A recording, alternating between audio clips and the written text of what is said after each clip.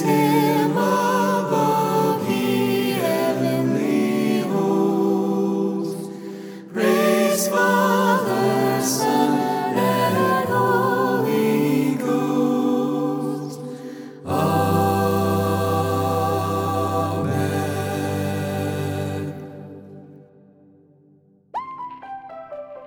Hello, welcome to the Sweeter Than Honey podcast. I am Josh, and I'm here with my wife Tori and my brother Brendan, and today we are going to at least start chapter 3 in Genesis.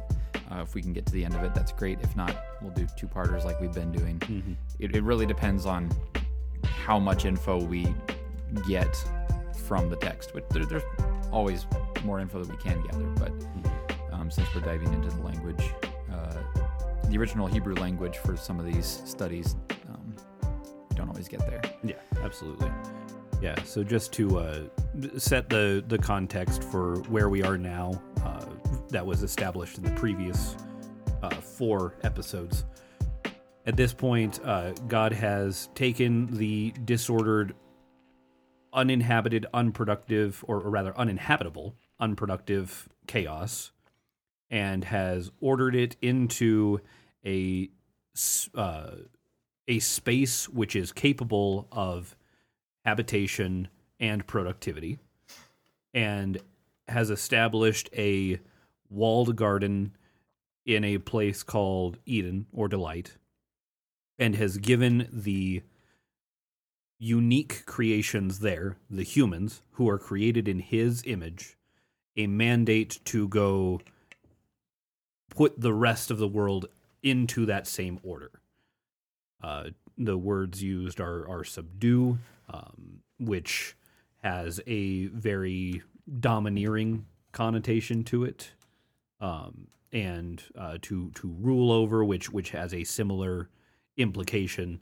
So there's more chaos out there that the people are to bring into submission and into the order that was established here in the garden. Yep. And the center of the garden acts as kind of the Bible Project guys like to describe it as the hot spot of God's presence. This is the garden in general is the meeting place for God and people, but the center of the garden specifically, where it seems there are 2 unique trees present there, is the main localized place where they can encounter God's presence in the garden. Mm-hmm. Mm-hmm. And at least right now, it seems that God has blocked access to one of those trees. I mean, we aren't given a reason, and we don't really need a reason. God said that he gets exclusive access to it, and that's it. It's not even that he's accessing it specifically, but like it is a creation that he made, so it's good. Mm-hmm. But it's supposed to be steered away from. Right. Yeah, because God told the man, go ahead and eat of any tree freely, but this one, if you eat of it, in that day you will condemn yourself to death. Yeah, so God doesn't block it off in a physical sense. Right. The man has access to it. Yeah, he says that it should be blocked off. Yes. It is not to be touched. Well, rather, it is not to be eaten of. Yeah, hang on a second, we're not there yet. Yeah, it is not to be eaten of, lest the man suffer the consequences, that being condemnation to death. Mm-hmm. I'm taking notes from Eve here, dude. Okay. And then at the very end of the last chapter, the man and the woman had a little marriage ceremony, and they were naked and not ashamed. Mm-hmm. Now the serpent was more crafty than any beast of the field which the Lord God had made. And he said to the woman, "Indeed has God said, you shall not eat from any tree of the garden?" The woman said to the serpent, "From the fruit of the trees of the garden we may eat, but from the fruit of the tree which is in the middle of the garden, God has said, you shall not eat from it or touch it, or you will die." The serpent said to the woman, "You will surely not die, for God knows that in the day that you eat from it, your eyes will be opened, and you will be like God, knowing good and evil." When the woman saw that the tree was good for food, and that it was a delight to the eyes, and that the tree was desirable to make one wise, she took from its fruit and ate it. And she also gave to her husband and with her, and he ate. Then the eyes of both of them were opened, and they knew that they were naked, and they sewed fig leaves together and made themselves loin coverings. They heard the sound of the Lord God walking in the garden in the cool of the day. And the man and his wife hid themselves from the presence of the Lord God among the trees of the garden. Then the Lord God called to the man and said to him, "Where are you?" He said, "I heard the sound of you in the garden, and I was afraid, because I was naked, so I hid myself." And he said, "Who told you that you were naked? Have you eaten from the tree of which I commanded you not to eat?" The man said, "The woman whom you gave to be with me, she gave me from the tree, and I ate." Then the Lord God said to the woman, "What is this you have done?" And the woman said, "The serpent deceived me, and I ate." The Lord God said to the serpent, "Because you have done this, cursed are you more than all cattle, and more than every beast of the field. On your belly you will go, and dust you will eat all the days of your life.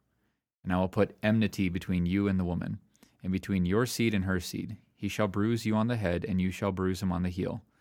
To the woman he said, "I will greatly multiply your pain in childbirth. In pain you will bring forth children, yet your desire will be for your husband, and he will rule over you." Then to Adam he said, "Because you have listened to the voice of your wife, and have eaten from the tree about which I commanded you, saying, 'You shall not eat from it,' cursed is the ground because of you. In toil you will eat of it all the days of your life. Both thorns and thistles it shall grow for you, and you will eat the plants of the field. By the sweat of your face you will eat bread, till you return to the ground, because from it you were taken. For you are dust, and to dust you shall return." Now the man called his wife's name Eve, because she was the mother of all the living. The Lord God made garments of skin for Adam and his wife, and clothed them. Then the Lord God said, "Behold, the man has become like one of us, knowing good and evil. And now he might stretch out his hand, and take also from the tree of life, and eat, and live forever." Therefore the Lord God sent him out of the garden of Eden to cultivate the ground from which he was taken. So he drove the man out, and at the east of the Garden of Eden he stationed the cherubim, and the flaming sword which turned every direction to guard the way to the tree of life. Bummer. Yes, that's an understatement. Yeah. That's the biggest bummer in All of human history. Yes. Yeah, this is the primary human rebellion which led to the This is the entrance of fallen nature in humanity. yes, the sin nature being inherited by everybody. And we'll get into this a little bit later, but Adam is set up as a priest figure, as a high priest figure for all of humanity. And so when he falls as the representative of humanity before God, all of humanity is viewed as fallen as a result as well. Mm-hmm. Since he's the head of the household, he was the patriarch of humanity, being the first human. Right. His shame is hereditary. Is that the word? Yeah. Passed on Yeah. through. Yeah. Mm-hmm. Yeah, and specifically the ability to discern what one determines to be good and evil for themselves, Mm-hmm.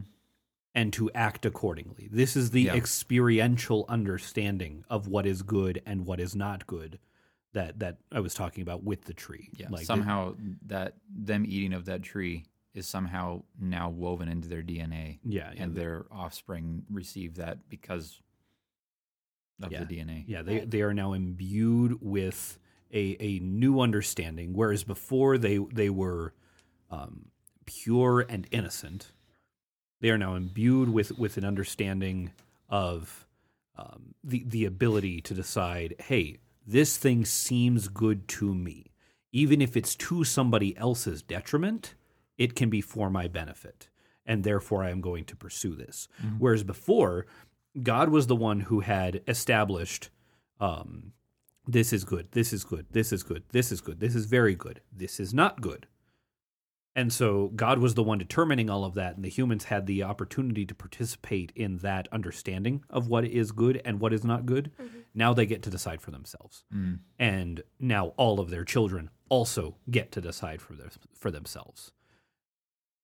Nobody has that same pure innocence that was present there, which would allow them to simply follow God's leading as he directed. Now they can choose not to follow his leading. Mm. Yeah. Okay. Now the serpent was more crafty than any beast of the field which the Lord God had made. We'll stop right there in the middle of the verse. Yeah, so the word for serpent is nahash, which is not the exact same as a snake, but it is a snake-like creature. Serpent seems to be more, just based on what I'm seeing here, seems to be more antagonistic. It seems to be more of a dangerous creature. Then if you just said snake. Yeah, rather I than don't know what serpent. the word for snake is. I didn't get a good look for something like that. I got distracted by trying to see all of the occurrences of nahash. No, I think serpent is just the general word for snake. Is it okay? There is a unique word for a venomous snake and another unique word for like a viper. Okay. But nakash is just snake. Okay. It Great. could be any old snake. Slithery thing. Yeah. Nope rope. Yes. Yeah. Okay. The word crafty is arum, which Yes. could also mean sensible. It's rendered as prudent a couple of times, and sensible a few times in the NASB.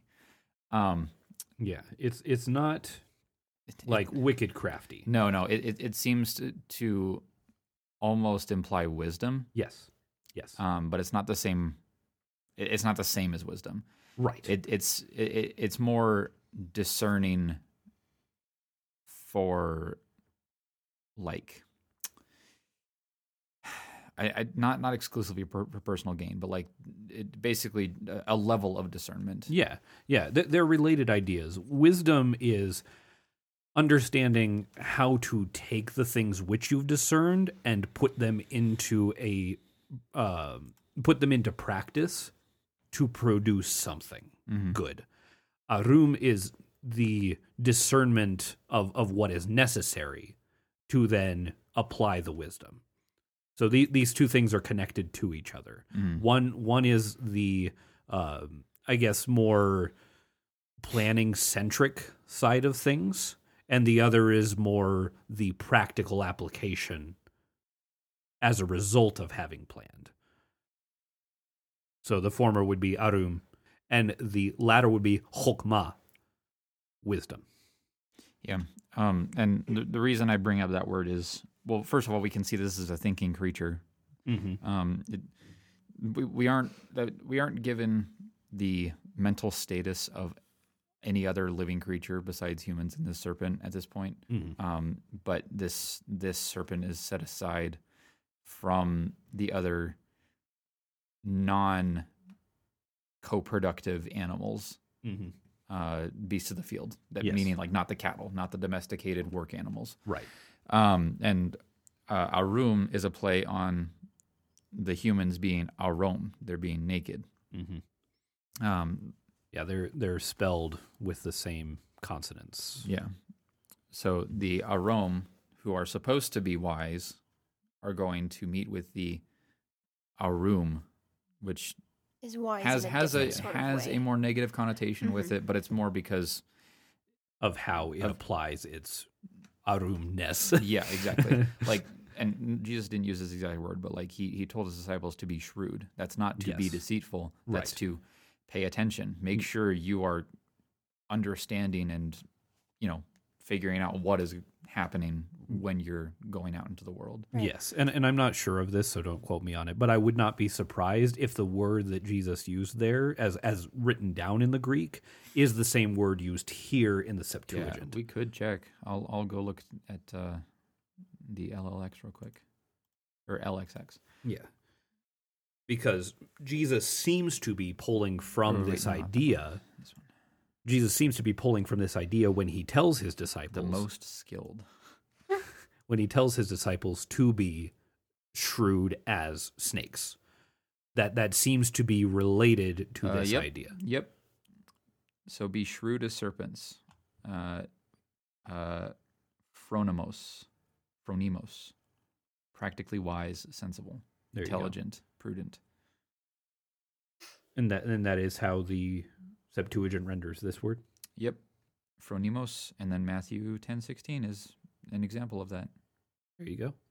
Be shrewd as serpents, which is so interesting because it's weird. I know this is getting a little bit off topic, but like Jesus is basically saying be like this serpent, but don't be this serpent. Exactly. That's why he provides the caveat of be innocent or pure as doves, while you Be are thinking as and, shrewd yeah. as a snake is. He Yeah, don't just lie down and take the beating. Exactly. He presents a similar idea when he's talking about how to use money. And he tells a parable which essentially boils down to the wicked people in the world have money and know how to use it well. You should know how to use money as well as they do, and should be as efficient, if not more so, in how you use your money without the wickedness as well. So this is a more general phrasing of that concept, or rather, that is a practical example of this concept. Yeah. Well, and so far, just in the first half of Genesis 3:1, the serpent isn't bad. It's just he's different. Mm-hmm. Yeah, this is a discerning creature that is part of the group of animals which is not co-productive. So it's there, and it has good purpose, but that good purpose is not necessarily to work in tandem with the humans. Yeah, wild animals isn't negative at this point. It's just the other animals that live out in the in the tohu vohu places. Yeah, or even potentially in the garden. I guess they're places. not vohu if they live in there, but Yeah. well, yeah. But like my point is like separating them from the domestic animals. They're not dangerous yet. They just aren't. They can just go. And, Right. be. Yeah, they are not there to help further the purpose of the garden, Right. and further subdue the same way that something like an ox would. Yeah, which makes you wonder how Adam might have used like farm animals at the outset, because we aren't given descriptions of that, but it's because it would have just been understood for a planting and I guess just a shepherding people. They would have understood the purpose for each animal. So there would have been no need to say, "Oh, and Adam took the ox and did this thing." Right. Exactly. Some Jewish legends try to give purpose to some animals with certain things, like, "Oh, why do cats and dogs not like each other?" Like, Right. They try to explain that kind of thing, but Yeah. Well, and that's it's not- typical of most cultural mythos. Yeah. Oh, this is why the water is dangerous, because the water had some sort of animosity towards this thing, and blah blah blah. Yeah. Well, because the purpose of mythology is explaining why the world works the way that it does.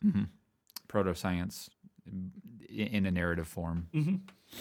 Yeah. So this is, in a sense, an example of that. However, we're getting it from a unique spiritual perspective outside of what most cultures would have. Yeah, and I don't think that churches generally do this anymore, but this isn't to explain why snakes don't like people and why people don't like snakes. Right. That's not at all the purpose of this story. Yes. At the end of the chapter, the enmity, goodness gracious, enmity. That whole section is poetry. Yes, the enmity between the woman and the snake doesn't necessarily literally mean this is why snakes are aggressive toward people. There is a spiritual aspect to it.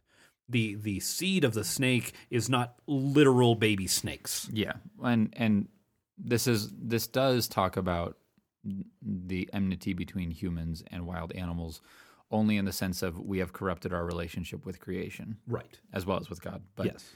the only reason there's enmity now with general creatures is because we no longer have a harmonious relationship with the rest of creation. Right. But yeah. Yeah. Okay, now we can refocus again. Yes. So the crafty snake comes up. Yep. And he said to the woman, "Indeed, has God said, you shall not eat from any tree of the garden?" Which we don't know why he's doing this, but first of all, he misrepresents God, because textually it wasn't just Elohim, it was Yahweh Elohim that gave Adam the permission, and he told him, go and eat of these trees, right? It wasn't like, oh, you're allowed to. It was no. go enjoy all these trees, right? Now, only this one don't do that. But Right. so this serpent is using a different, I guess, title. Well, he's not using the title. Or rather, yeah. Like he's not referring he's being to the selective spirit on being how. by name. Yep. He's just saying the spirit being in general. Yeah. Yeah, Which, for the most part, in chapter 2, it's referred it. I say it as the Lord God. Like that's the name. It says the Lord God Yahweh Elohim, and then the serpent comes along and is like, did that guy really just actually say that to you? Well, and I guess animals could talk back then, or there was some because Adam was able to communicate with them, at least to give them their names and essentially their purpose, because when you name something, you're assigning function to it or meaning to it, I guess, in a sense. But so there seems to have been some level of communication. How this serpent communicates may have been very unique, but Eve obviously isn't surprised that this serpent is talking. So it seems to not be a earth-shattering concept, Right.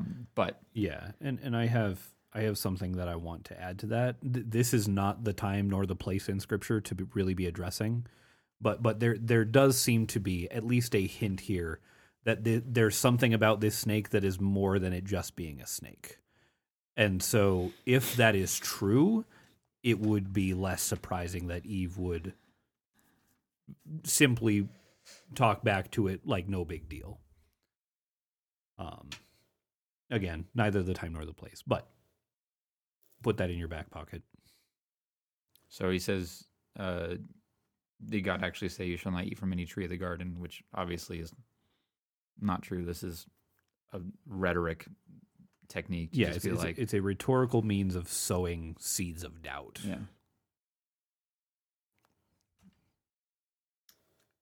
Got a hair in my mouth. You essentially overstate your case so that when the person corrects you, they have there's more This is room an for you to this is an interrogation tactic. Exactly. There's more room for you to continue to manipulate their responses. Because if you were to address them on the actual point, they would simply be able to say, that's not true. But if you can straw man, it makes it harder for them to actually attack your argument, your line of argumentation. Right. Yeah. So no idea why he's questioning this or why he would need to question it. And then she responds confidently, yeah, we can eat. You know, the woman said to the serpent, from the fruit of the trees of the garden we may eat, but from the fruit of the tree which is in the middle of the garden, God has said you should not eat from it or touch it, or you will die.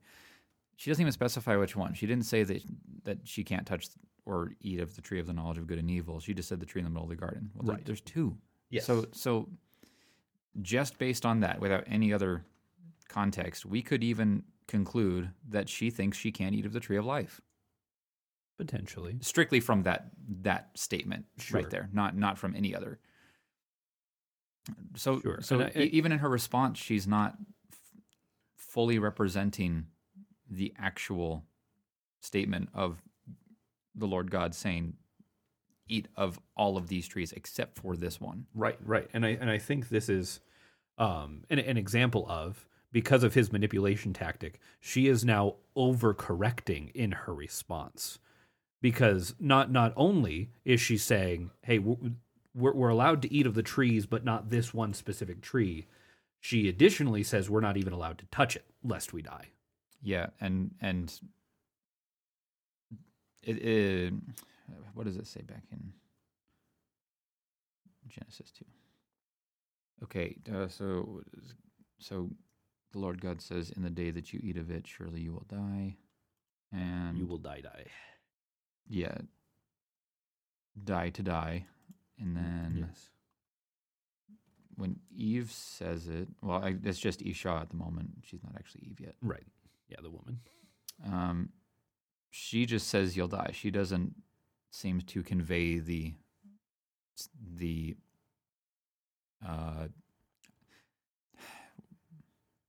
like the significance of the impact. Right, exactly. Right. Yeah. She's not addressing the idea of in the day you eat of it, there is condemnation to death. Yeah. It is simply, if you eat or touch it, lights out for you, basically. Yeah. And then in verse 4, the serpent says, you will not die. Yes. He now is actually quoting God correctly, but saying But that's lying not about what's going to it. happen. Yeah. Yeah. Right? So she underrepresented what God was saying she overrepresented the not eating part, but underrepresented the punishment. Right. He's overrepresenting the don't eat this thing, but underrepresenting the punishment. Correctly, representing the punishment. Yes. So they have this really weird back and forth of half truths,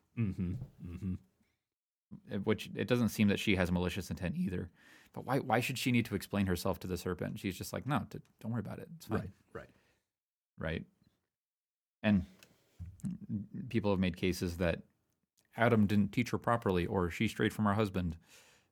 She's just there's no reason for us to believe that she needed to be under his supervision 24/7. Right. I mean, it was a perfect garden. Why would she need to be under his supervision 24/7? Sure.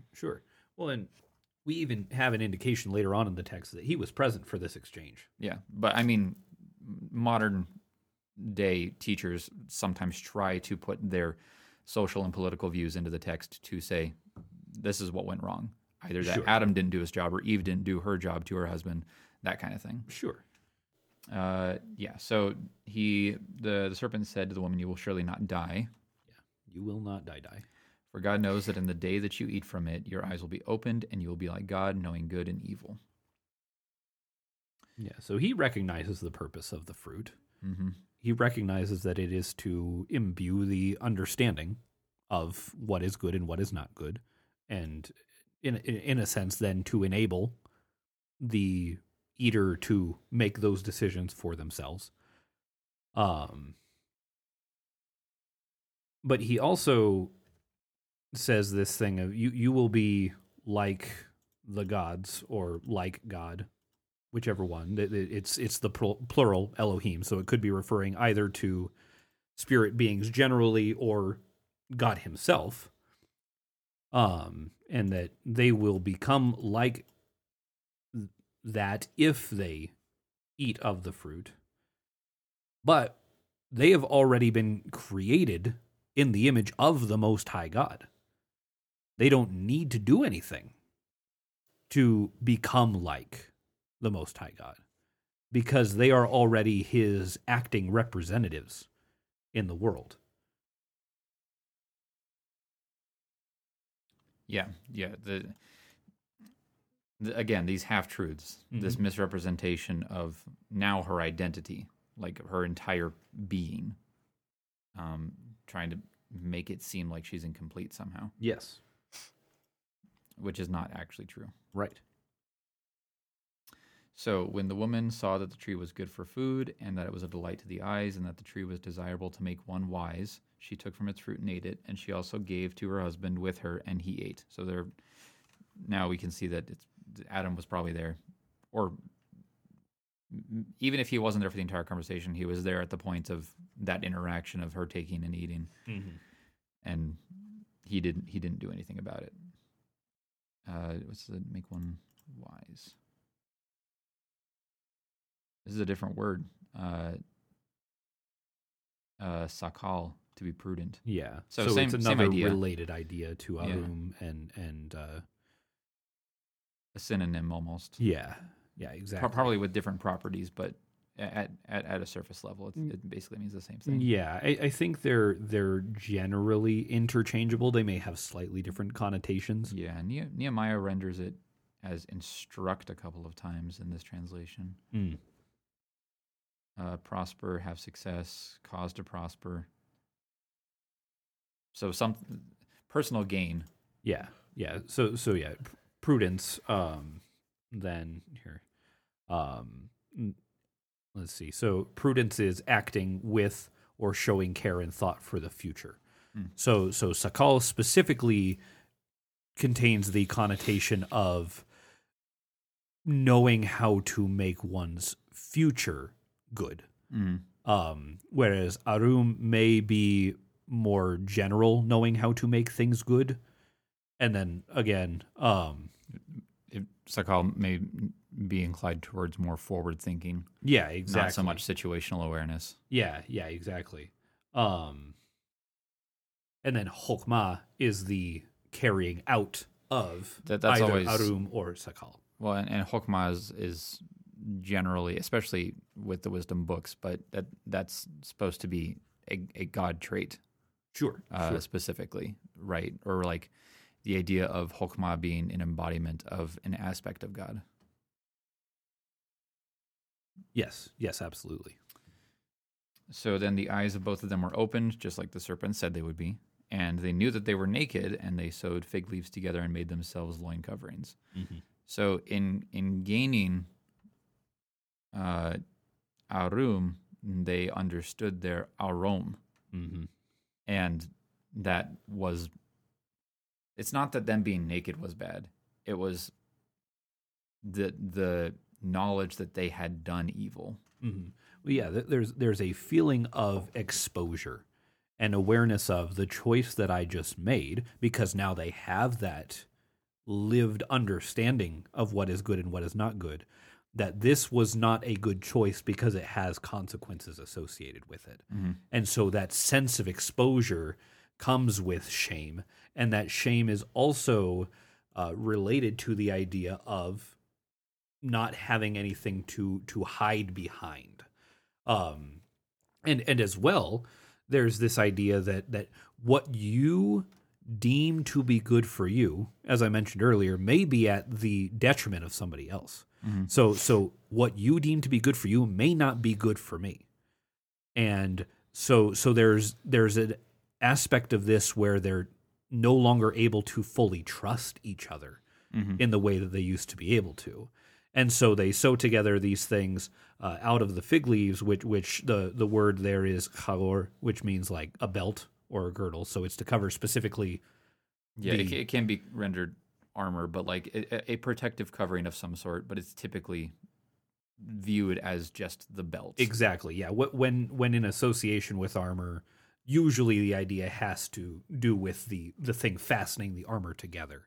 And so, as such, it can be used. I don't remember what the literary technique is, where you refer to an aspect of something to refer to the whole thing. So you could refer to a car as a set of wheels, or you could refer to a shirt as threads, that kind of thing. So that kind of technique would be used if you're using the word belt to refer to the armor more broadly. Sure. I didn't know that. But yeah, so it's a protective covering. Don't know what they're hiding from right now. Like the serpent's not coming after them right now, in a physical sense. Right. I mean, God's not here yet. I mean, it's just the two of them, so maybe they're trying to hide from each other. Who knows? But then they're still together when God comes later.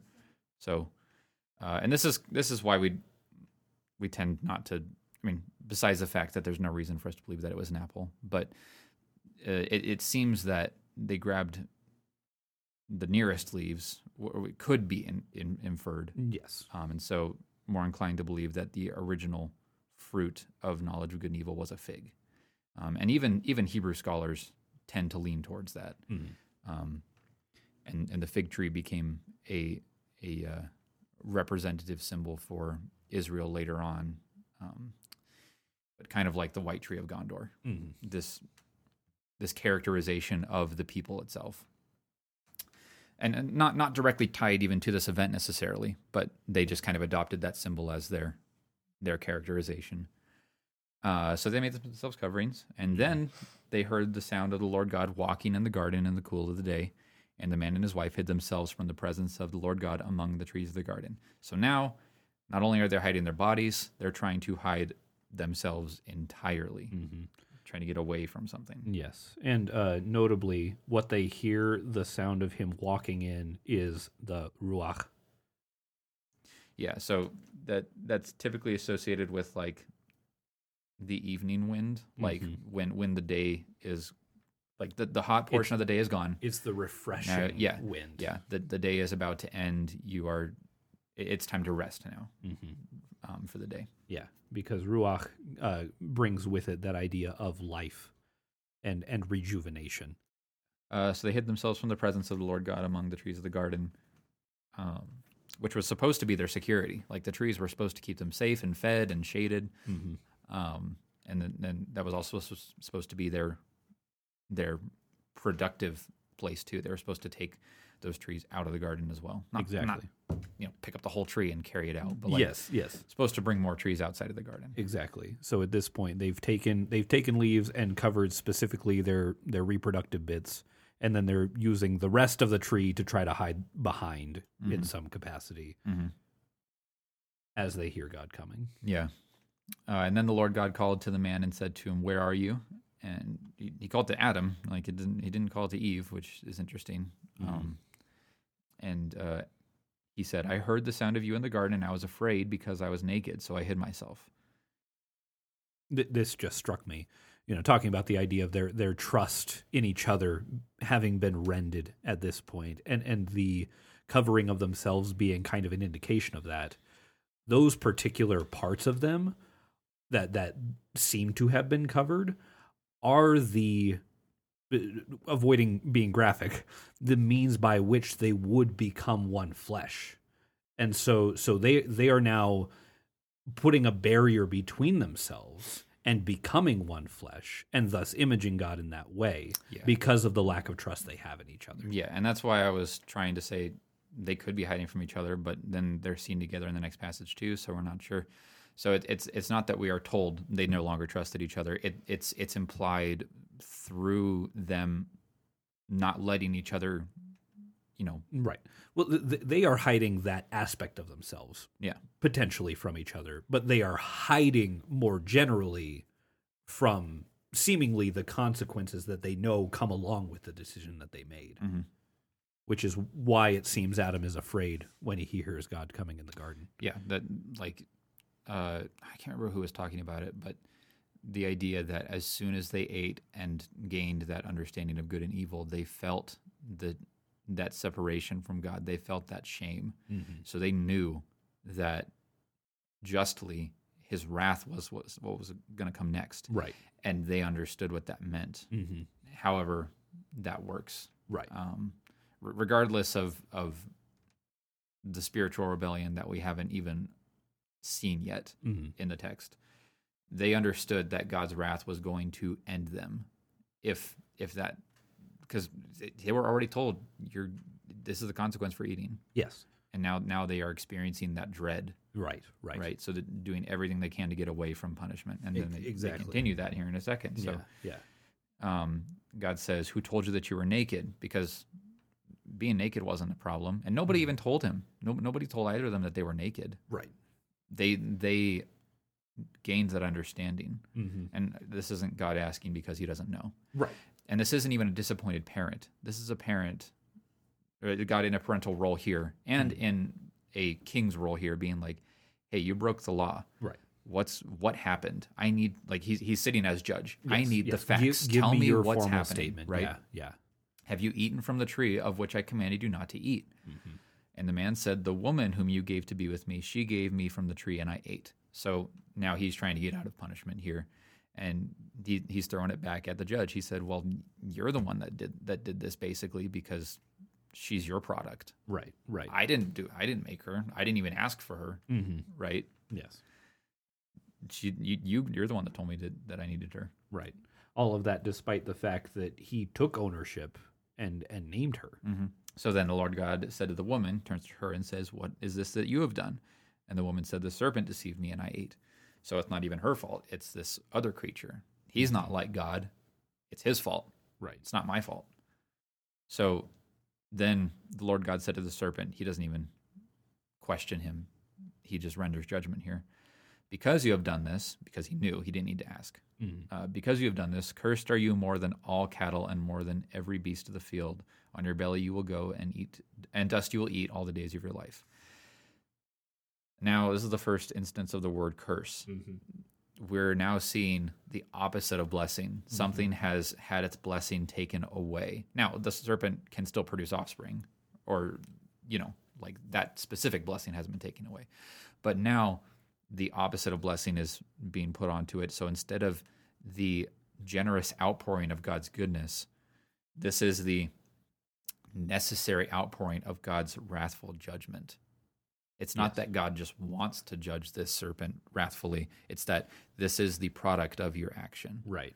This is the righteous judgment handed down.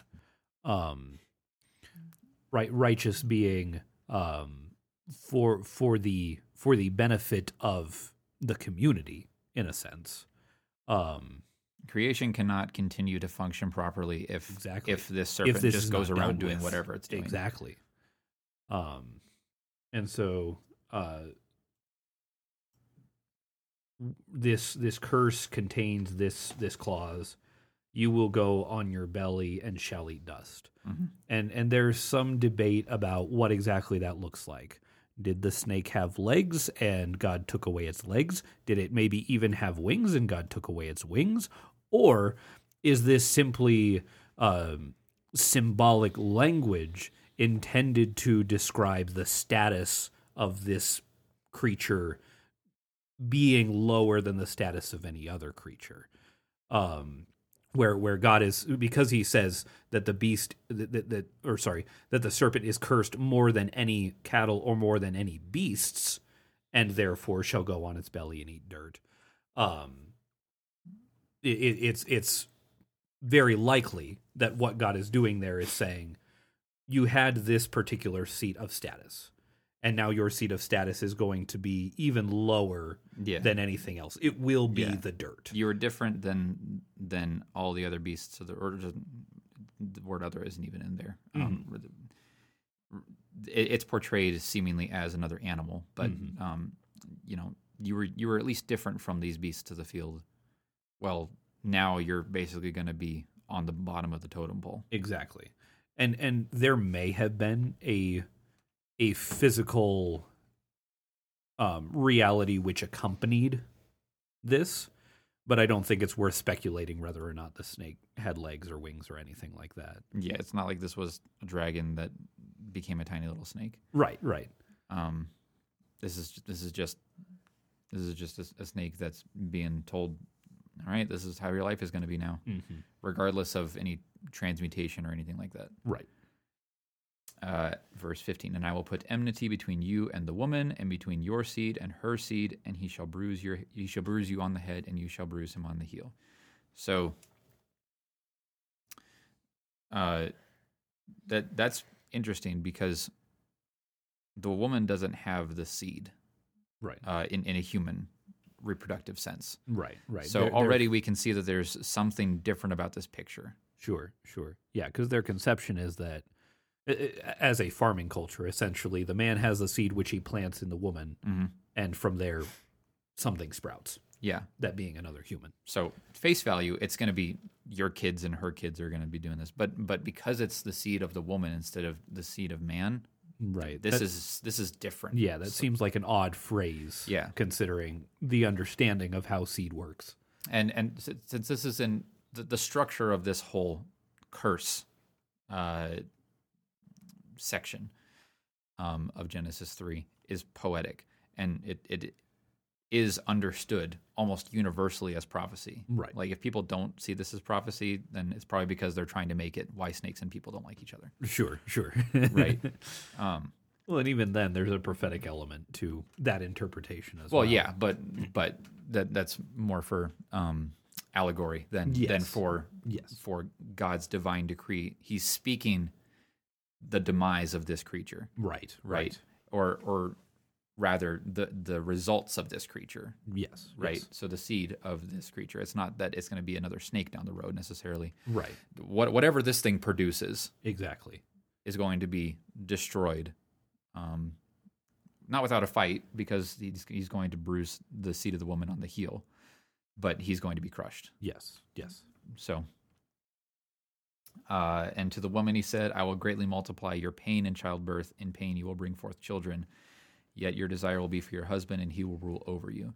So childbirth, I guess, wasn't painful before. Somehow that, or at least it wasn't supposed to bring that kind of pain. Sure. Physically. Well, yeah, the phrasing is "I will multiply." Yeah. And the logic dictates, because 0 times anything is still 0, that there was at least some pain present. It Well, would and- not have necessarily been a painless process, but the pain experienced is going to be severe in a way that it originally was not going to. Rabbah means to be or become much, Mm. or many or great. So I don't exactly know how the Hebrew works with that, but Mhm. I'm not going to outright state that there was pain in childbirth pre-fall. No, Because no. we don't know. And We aren't I'm actually not- given. I'm not trying to make that argument. yeah, but I know. I'm trying to avoid the idea that people seem to be like, oh, it must have just not hurt, and the only reason it hurts is because of this. I don't think that that's a fair. Well, that's why I'm statement trying either. to avoid either way. Yeah, we don't know exactly. that there wasn't pain. We don't know that there was pain. Either way, Exactly. now we know that now it's horrifically painful to give birth to children. Right. And there's still so much debate about what the end of verse 16 means. Yet your desire will be for your husband, and he will rule over you. That doesn't quite make sense. Just blanket statement. And so you have people on one side saying that, oh, see, patriarchal leadership is a result of the fall, or other people saying that, see, this is why feminists exist, is because they're trying to rule over men. right. But desire doesn't seem to have negative connotation. No. The word desire here is also used in the next chapter, and in that context, God is talking to Cain, and he says, "This thing called sin is crouching at your door, and its desire is for you." So that seems to have kind of a negative connotation, but also in the Song of Songs, There's only 3 places where this shows up, mhm, and the The- Song of Songs is the third one. this word is used in a very pure romantic context. And it's the man desiring the woman. Exactly. And so the desire word here, teshuka, is not necessarily a good or bad desire. It's not necessarily it doesn't seem like it is exclusively a domineering desire. It also doesn't seem like it's a like I need you so much kind of thing necessarily. But it's not it- also it- like, I just want pizza. It's not Right, like right. that No, kind of thing. it's stronger than that. The way that the It seems primal. Yeah, but exactly. But not There's- in a dehumanizing sense. right, there's Would a it- connotation of longing. Yeah, would it be like a I need? No, not like Not like that. not so much like, I mean, I wouldn't say like maybe necessarily towards in a a teenager romantic way or sense, like where yeah. it's like, Yeah, oh, no. I need It's like- my phone right now. Yeah, no, it's like Right. I in the context of let's go with the Song of Songs thing. It is I long to be with you because I love you so much. Right. Is that kind of idea. right. Yeah, and with the Genesis 4 statement, it does seem more predatory, Mm-hmm. but that's exclusive to that passage. This word only shows up 3 times in the Hebrew Scriptures. Yeah.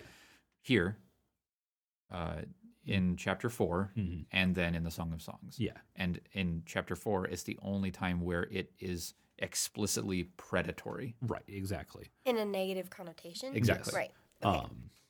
So yeah, in some capacity, she is going to long for her husband, whatever that looks like. And it's not, but he will rule over you. No, it's And he will rule over and you. yes, and the word for rule is also part of the debate, because it is a word mashal, Same which word was that the used lights were. exactly. Yep, used earlier in Genesis 1. It's an idea of having dominion over. Yeah, and then in Genesis chapter 4, God says that sin belongs for Cain, but Cain must rule over it. Exactly. So that is a mirror passage to this in some because capacity. here it's you will desire your husband and he will rule over you, and then to Cain it's sin is desiring you, but you must rule over it. So here your desire should be for your husband and he should rule over you seems to be in the marriage context in a good way. It's like, hey, you guys are going to work together, right? You should stay together, right? Adam, you got to stop rejecting Eve in this moment. Eve, be with your husband. You are the catalyst for humanity, for the redemption of this entire mess that you've created. You are the marriage example. A, because you're the only two people alive right now, and B, because that's what I made you for. That was the third. That's what I made you for, yes. Yeah. So, yeah. So yeah, I think a lot of people want to assign this something severely negative simply because it's roped in with everything else. yeah. But this is not necessarily a statement of judgment, nor is it even framed as such. yeah, It is simply a statement of this is what is going to happen. just like we're about to get to it, but just like in verse 18, both thorns and thistles the earth shall grow for you, and you will eat the plants of the field. Right. Thorns and thistles is negative. Eating the plants of the field was supposed to happen, Exactly. right? So this isn't only curse. Exactly. God is proclaiming judgment, and at the same time, he's pronouncing that there is still my design in what's going to come out Exactly. of this. Yeah. My plans for you are not going to be thwarted by the choice that you made. Mm-hmm. Additionally, I did want to touch on in verse 16 the phrase which here is rendered in pain you will bring forth children, and it often is rendered in such a way that communicates the idea of the pain is when she gives birth, which seems to be kind of redundant because he already said, I will multiply greatly your sorrow in childbirth. Or rather, sorry, multiply your pain in childbirth, and your conception in pain is the next phrase. So the idea, it would seem odd for him to say twice, hey, when you have babies, it's really going to hurt. Hey, by the way, when you have babies, it's really going to hurt. There seems to be this idea here specifically with conception, the idea of how the child is conceived is also going to bear with it Pain. sorrow. And that doesn't necessarily mean that any time a baby is conceived, it sucks. Yeah, well, that's put in contrast to your desire will be for your husband. So Sure. So the process of bringing forth children may not always, or like it's not going to be how it was supposed to be. Yeah. Right. But you can still have this relationship with your husband harmoniously, You're still the going way to that love it's him. designed to be, Yeah. even if the process of bringing about children isn't the way that it was necessarily supposed to be. Exactly. In terms of intention, not in terms of, I mean, like, the anatomy didn't change. Right, exactly. But yeah, I specifically wanted to draw attention to that because going forward, we're going to see how the sorrow in conception is a consistent theme throughout Genesis. There's a very consistent aspect of all of the major characters who have children where this is present. Yeah, at least Abraham down. Yes. We don't really get the details of the marriage and children lives of everybody till Abraham. No, but there also seems to be an implication of that happening with Noah, which we'll address when we get there. Sure, but yeah, and then that's a whole nother thing. Not Noah specifically, Yeah. but his family. Yeah. Then this is verse 17. Then to Adam he said, because you have listened to the voice of your wife and have eaten from the tree about which I commanded you, saying, you shall not eat from it. Cursed is the ground because of you, and toil you will eat of it all the days of your life. So it's not that Adam listened to his wife and then she led him astray. It's supposed to be the dichotomy of, hey, I told you one thing, but she told you another thing, and you decided to go with what she said was good rather than what I told you was good. Right. Because I already declared these things good, Yes. right? And so listen to the voice of your wife seems to imply the after she ate of the fruit and decided good and evil for herself already, Yes. that it was against what God had said was already Exactly. good. Yes. So it's not don't listen to your wife. It's because you listened to what she said instead of what I said. Mm-hmm. That's why it was a problem. Yep. And now the ground is going to be even more stubborn, Mhm. right? Like you are already supposed to work and bring forth life from this ground, Mm-hmm. but now it's going to fight against you. Right. So right. now you can't just rule over it; you have to actually dominate it, Sure. Yes. which is punch the ground. Mm-hmm. Yes. And this is also the second statement of curse. So the only two things which are explicitly cursed are the snake and the ground.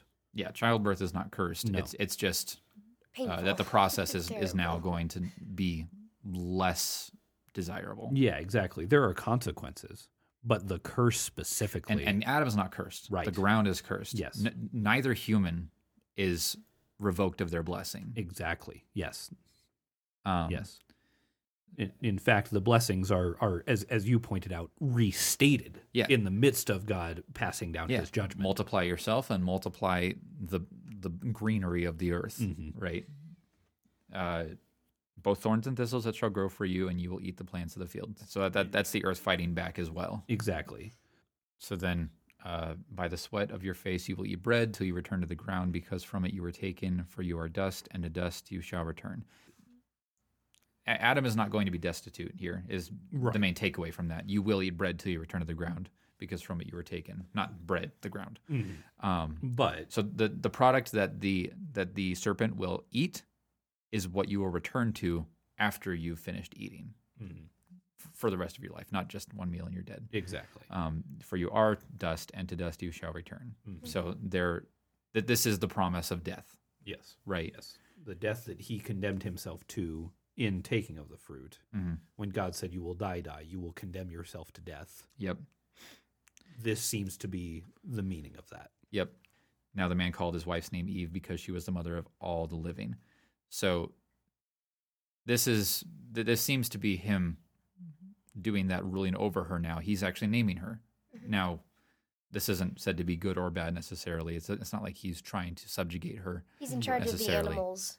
And And now he's naming Eve. Yeah, so it now he's could giving be his it wife could be a name. derogatory, but it's not presented that way explicitly. Yeah. He's naming her. He's giving her purpose now. Right. Well, he Right. already named her in a sense. He gave her purpose and Yeah. function as he gave himself purpose In the and marriage function. sense, he gave them both new names. Exactly. As they cooperate with each other. But now he's giving her a name which specifically relates to the function that only she can perform. Yeah. So in the Hebrew it says he called her Chava, Yes. which it means life, Yes. or the first woman. Yes. So because from her will come all human life. Mm-hmm. And then the Lord God made garments of skin for Adam and his wife and clothed them. Mm-hmm. So it's a different word than coverings, I'm pretty sure. Yes. This is I went too far. ketonet. And Tunics. it typically refers to tunics or coats. Yep, tunics of skin. I'm just imagining Sometimes Adam it and means Eve garments, more probably. just wearing like parkas Yeah, exactly. in the middle Yes. of the Fertile Crescent, and they're just like, "Yep, Yes. we're Eskimos now." Yeah, no. Oh, it was probably much lighter clothing than that.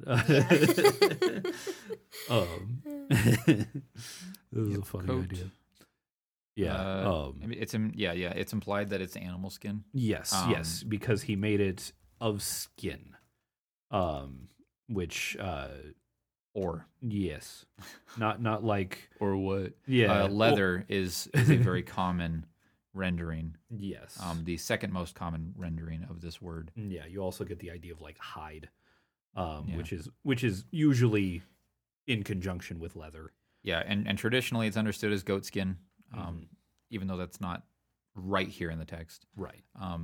Which has perpetrated the theological concept that God performed the first sacrifice to cover them. And so Exactly. that's Yes. an image of the lamb that will cover all of humanity Exactly. in Jesus. Yes. So we get to get like a sneak peek here Yes. theologically. Yeah, exactly. Because there seems to be implied in the fact that God somehow got animal skins, that there was an animal that needed to die for those skins to be made into clothes. Yeah.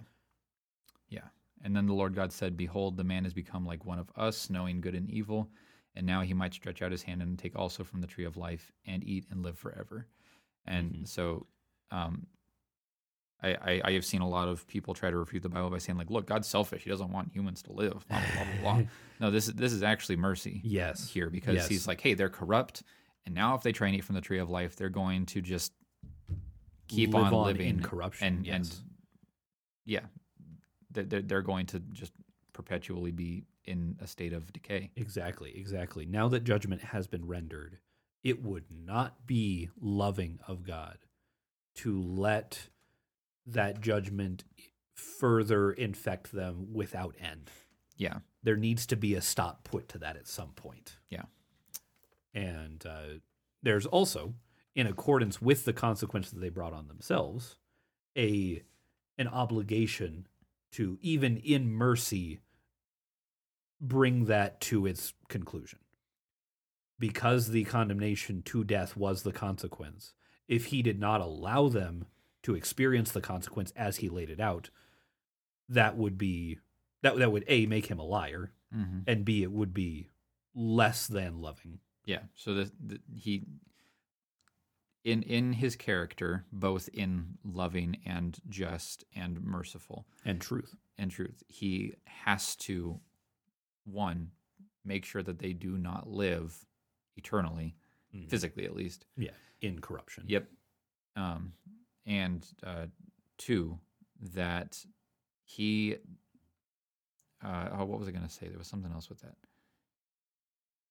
Basically, it's in his character to redeem them and also to fulfill the punishment of the action they chose. Exactly. Which means preventing eternal life in this corrupt state. Exactly. Therefore, the Lord God sent him out of the Garden of Eden to cultivate the ground from which he was taken, which was already the mandate, but now he's basically saying, you don't get to live in the house anymore. Right. Or at least in this room. Yeah. Right? You broke too much stuff in here. You can't live here anymore. Exactly. Yes. This room is now cut off, period. Yep. There's no more door. Yeah, exactly. Well, there is still a door, but it's Well, impassable now because exactly. there's now something a there bodyguard, to guard. basically, Yes, right? Oh, exactly. okay, right. Exactly. Yes. So he drove There's the man. like 6 locks and 2 men Yeah. outside. So he Yeah, drove the man out, Sucks. Sorry. and at the east, it's more like a booby trap because it's dangerous. It's not even just that that they're not supposed to go in; it's that if they try, it's going to end badly for them. Oh. So he drove the man. Oh, out. hold on. Before you go any further, I Okay. did want to address in verse 22. This is the second time where we have God referring to an us Oh, and sure. talking Yeah. to somebody else. We're still not sure who that is. It's not him. Like one of us. Yeah. It's not even word for word. Let us make man like us, Right. in our image and our likeness. Right. So while linguistically that does not bring about exclusivity outright, it's this idea that there's still uniqueness there. Yes. And so God is saying the man has become like one of this type Collective, of this yeah. type of thing that I am talking to. Whatever that may be. God is somehow included in that kind of thing because of us, but there's also something distinct about this kind of thing that he's talking to Yeah, and about what Adam has become like. And so we're not sure if that group is able to discern good and evil, or if it's that one among that group that can discern good and evil. We already know that God can discern good and evil, Yes, it is God's prerogative yeah. to discern good and evil. but right now, whatever this group is, we don't know if these other things in that group are able to know good and evil, since he's specifically referring to the one of us. Yeah, exactly. So he drove the man out. This is verse 24, by the way. So he drove the man out, and at the east of the Garden of Eden, he stationed the cherubim and the flaming sword, which turned every direction to guard the way to the tree of life. So even further eastward. Yep. He already planted the garden in the east, and now at the east entrance of the garden, outside of that protective barrier, that's where the humans are sent. Yep. And he stationed the cherubim, which we don't really know what those are. Yeah, this is the first instance where we see this word. Yeah, and from the rest of the Bible, we can interpret that these are beast-like angelic beings, these spirit beings that are powerful and terrifying to behold. That they're not little chubby babies Right, exactly. with wings and a bow and arrow. Yeah. It's not Cupid. Exactly. Yeah. And No, they're likely human animal hybrid looking creatures. yeah, That have a spiritual station which specifically relates to guarding. and the sword of flame that has the definitive article there, Yes. Yeah, it gets rendered a sword, but it says the sword. which turned or overturned in an act of preserving or watching or keeping this garden. It seems to keep. Well, it says to guard the way of the tree of life, but it seems like that's specifically referring to keeping humans out of the garden. We're not told the animals were driven out. It seems that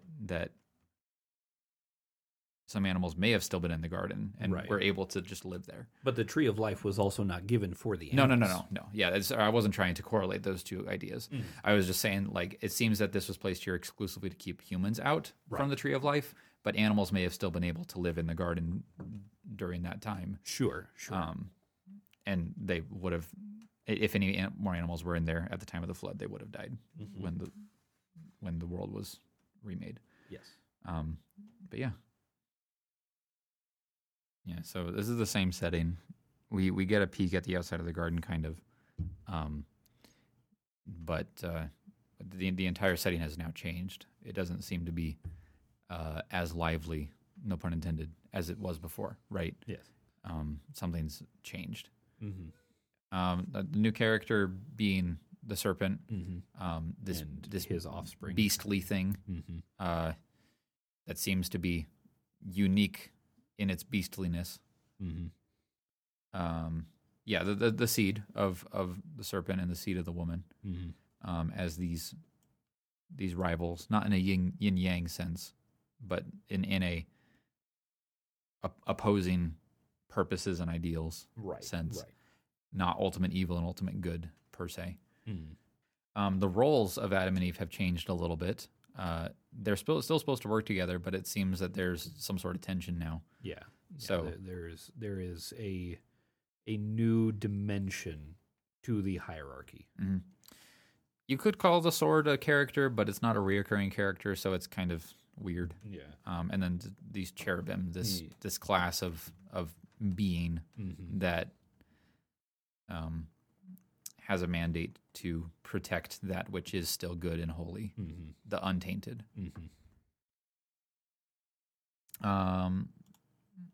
Themes. I mean, we talked a little bit about the wisdom. Yes. A little bit, And its subcategories. yeah, a little bit more depth than last time. Just the understanding of good and evil. This awareness and discernment and making choices based on the information that you've discerned. Yeah, exactly. And now curse, this new category that's the opposite of blessing. Yeah, as blessing is the giving of means for the benefit of someone or those around someone. Curse is the means of giving detriment to someone. Or Okay, those yeah, around there you go. someone. Yep. And then that's also one of the words is curse. It only occurred twice, and it was not towards the humans. It was towards the creature and the ground. Yes. Both as a result of the humans' choices. I mean, well, I guess no, the serpent, its choices caused its curse, but the curse of the ground was due to the choices of humans. The humans decided to go along with the serpent. Yeah. But the serpent was the instigator. Yeah. God didn't say you're cursed because Adam ate of the tree. Right. It's because you instigated this rebellion that they participated in. Right. You're not going to receive the blame for them. You're going to receive the blame for what you did. Yes. Right? Yes. He's not the scapegoat. Right. He's getting his just punishment, and so Yeah. are the humans. Yeah, He's just dealing as- out the, Yeah, you you're, did this, you're not so you're not going to now get you have 15 to go do years for this. them. Yeah. You're going to Yeah. get your 15 years, and you're going to get your 15 Yes. years. Yeah. You made your bed, now sleep in it. Yeah. And are there any like Nahash?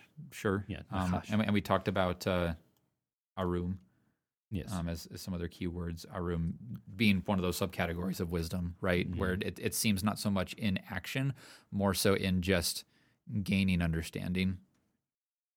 Well, we talked a little bit about what's that word for belt?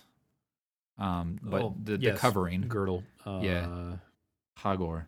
Yes.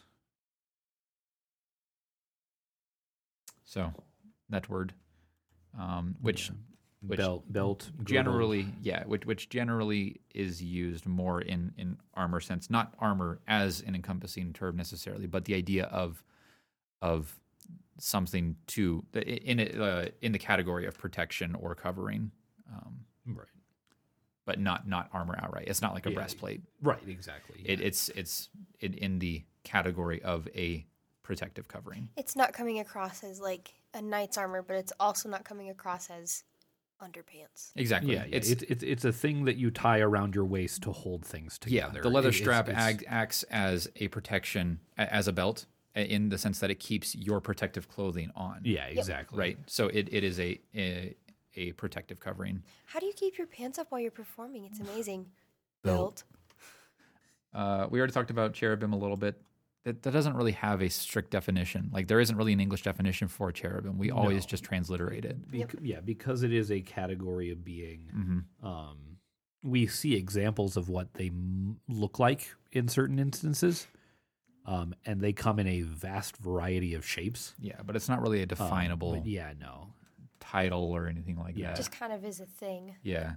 We talked about desire a little bit, and kind of rehashed rule or govern. Mm-hmm. But those aren't really new ones. Well, not just new; they're highlighted terms, I guess. But the desire being not necessarily negative, but it could have that Exactly. meaning. Exactly. Again, it is a neutral term, but it has potential to be desire for good or ill. Yep. And then bread, lechem. Lechem. I'm learning Hebrew words, guys. Yeah. Next time we will.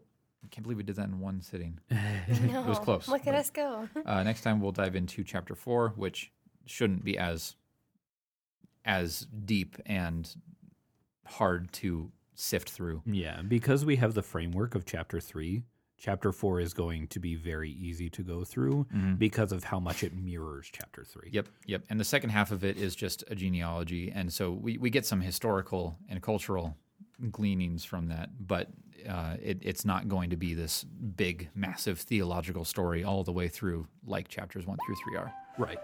So that'll be a little bit nice to take a little bit of a breather and be like, hey, we remember all these terms. Let's just go through them again, and then we get to see what horrible brother this guy is.